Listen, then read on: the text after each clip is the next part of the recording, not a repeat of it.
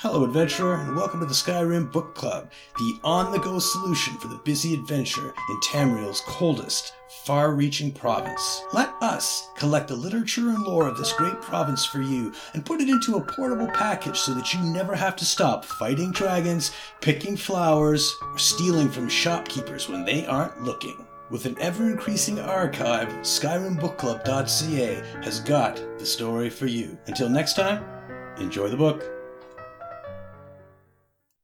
Quama Mining for Fun and Profit by Durain Redas, House Hlelu, an instructional guide to Quama mining.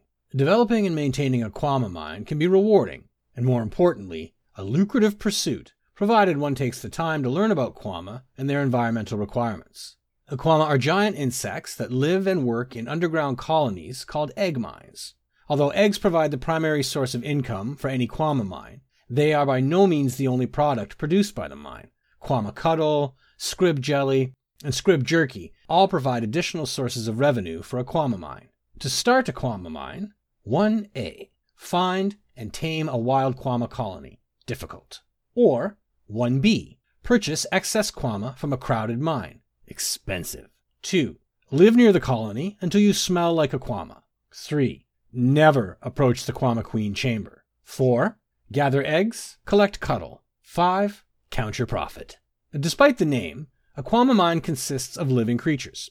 With judicious yet unobtrusive maintenance, a moderately sized mine can produce an abundance of valuable Quama eggs.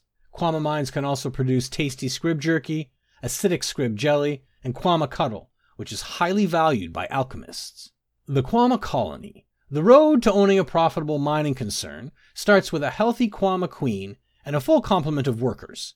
The queen produces eggs in the deepest recesses of the mine. Quama workers care for the eggs, moving them to the various tunnels and chambers within the mine, according to space requirements, environmental conditions, and the developmental stage of the eggs. Quama workers also produce food for the mine, feed and clean the queen, and expand the mine complex as the colony grows. When not tending to their usual duties, workers can be seen digging new chambers and tunnels within the ever-growing labyrinth of the mine. Workers tend to be docile, but can turn violent if threatened or attacked, or if the queen is in danger. Quama warriors protect the colony, reacting quickly to any perceived danger. They should be treated warily and with respect, for they are aggressive and highly dangerous. While workers are quadrupeds, warriors are bipedal and very powerful. Scribs, as the miners call juvenile Quama, roam freely through a Quama colony. A mine usually splits the Scrib herds into two camps, those allowed to grow into workers or warriors, and those harvested while still young for jelly and jerky. Scrib Jelly has a variety of uses, including as a food source, but it is prized by alchemists as a key ingredient to create potions and cure diseases.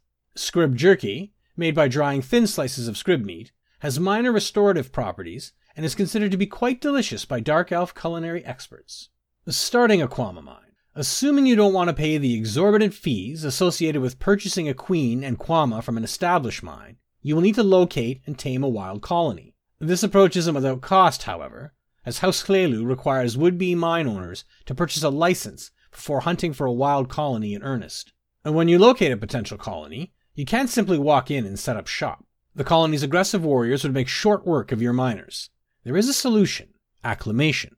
The acclimation process takes time, but injury and loss of life of both colony members and miners can be minimized by letting the colony slowly become familiar and comfortable with your presence. Once your miners acquire the smell of the local Quama, the warriors will consider them to be part of a colony. Egg harvesting. The actual mining of Quama eggs doesn't require a great deal of skill. Miners basically need only patience and common sense to perform their job. Egg harvesting must be done with an eye toward balance. Remove too many eggs, and you may agitate the workers and the queen. Remove too few, and the queen's egg production may fall. The mine manager must keep a careful eye on production to ensure that the queen does not produce too many or too few eggs. Wide swings in production will affect profits and make planning more difficult, and so should be avoided. Avoid the queen's chamber at all times. Warriors and workers will view any approach to their queen as a threat and react accordingly. Production can grind to a halt as the colony becomes agitated and miners can't safely enter the mine. You might lose a few miners as the colony rampages, but the most important thing to remember is that the Quama will eventually calm down and once again accept the presence of the miners. Note: House Hlelu egg mining licenses require mines to provide regular production reports. Failure to comply can result in sanctions, fines, or even closure of the mine, and that's neither fun nor profitable.